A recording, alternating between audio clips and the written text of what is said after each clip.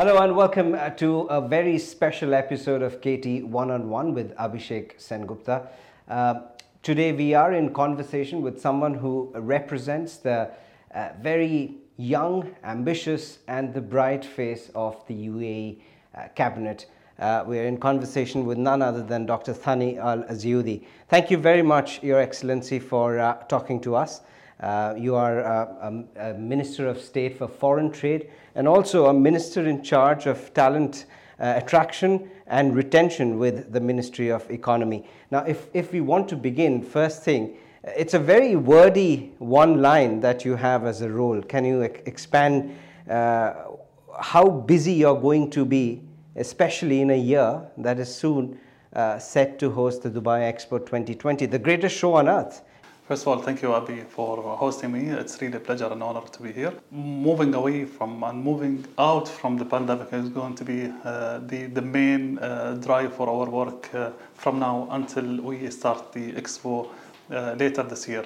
The whole world is facing the crisis and the consequences of the pandemic, and we've been working very hard in exploring what we can do to ensure we come out from this pandemic much quicker. We ensure the recovery is quicker. Yeah. As His Highness Sheikh Mohammed Rashid said, the UAE is going to come out from this pandemic quicker than any other states around the world.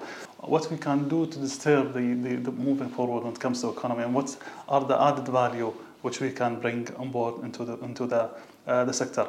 I'm sure you saw some of the laws which has been announced by the cabinet lately, talking about the personal laws to attract more people to the country, facilitate their stay here in the country, the residencies which has been announced to certain specialities within the country, as well as the commercial law which is going to attract more foreign investments to the country.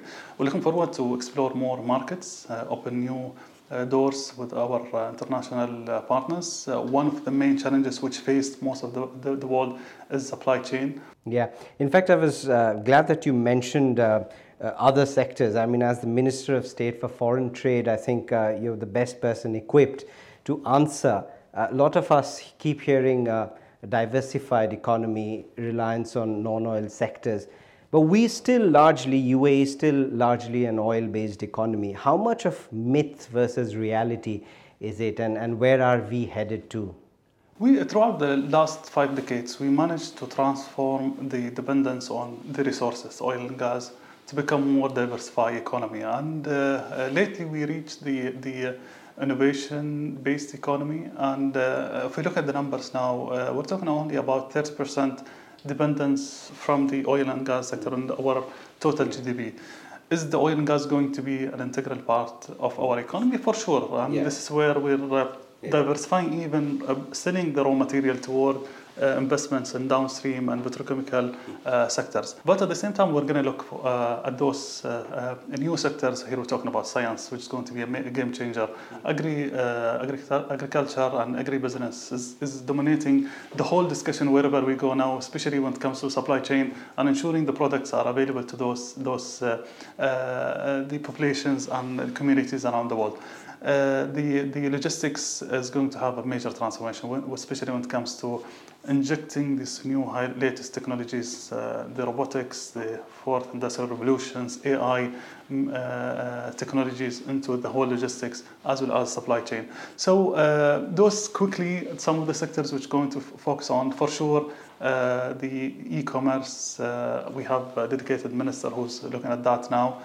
So we're expecting a huge growth on that aspect. The health sector and education are going to be transformed. We saw the transformation during the lockdown, the pandemic, but for sure, moving forward, is going to have a major transformation, not only here in the UAE, but also around the world. Sure. It's very interesting that you mentioned the word transformation. In fact, we've just witnessed history. I mean, talking about the month of September, the historic Abraham Accords were signed, and Israel is now very much, Israel and UAE are now open to doing business.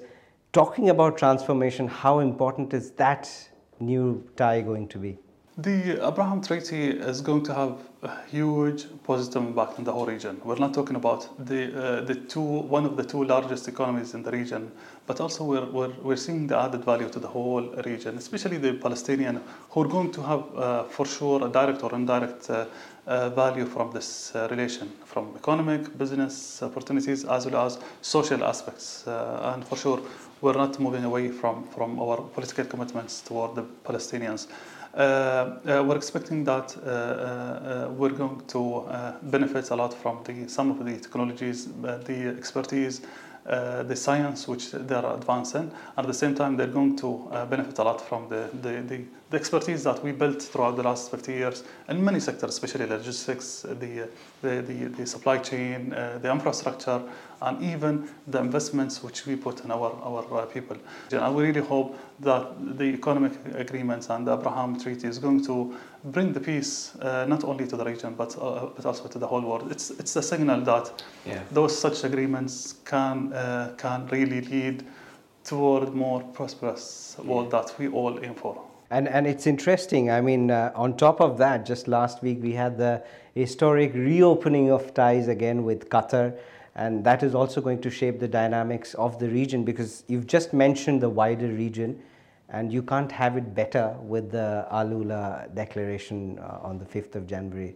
It's a new page which we're opening, and we're looking at the benefits of the whole region. So Al-Ula declaration and the Abraham Treaty, they're all adding toward having more stable region, and this is what we all aim for.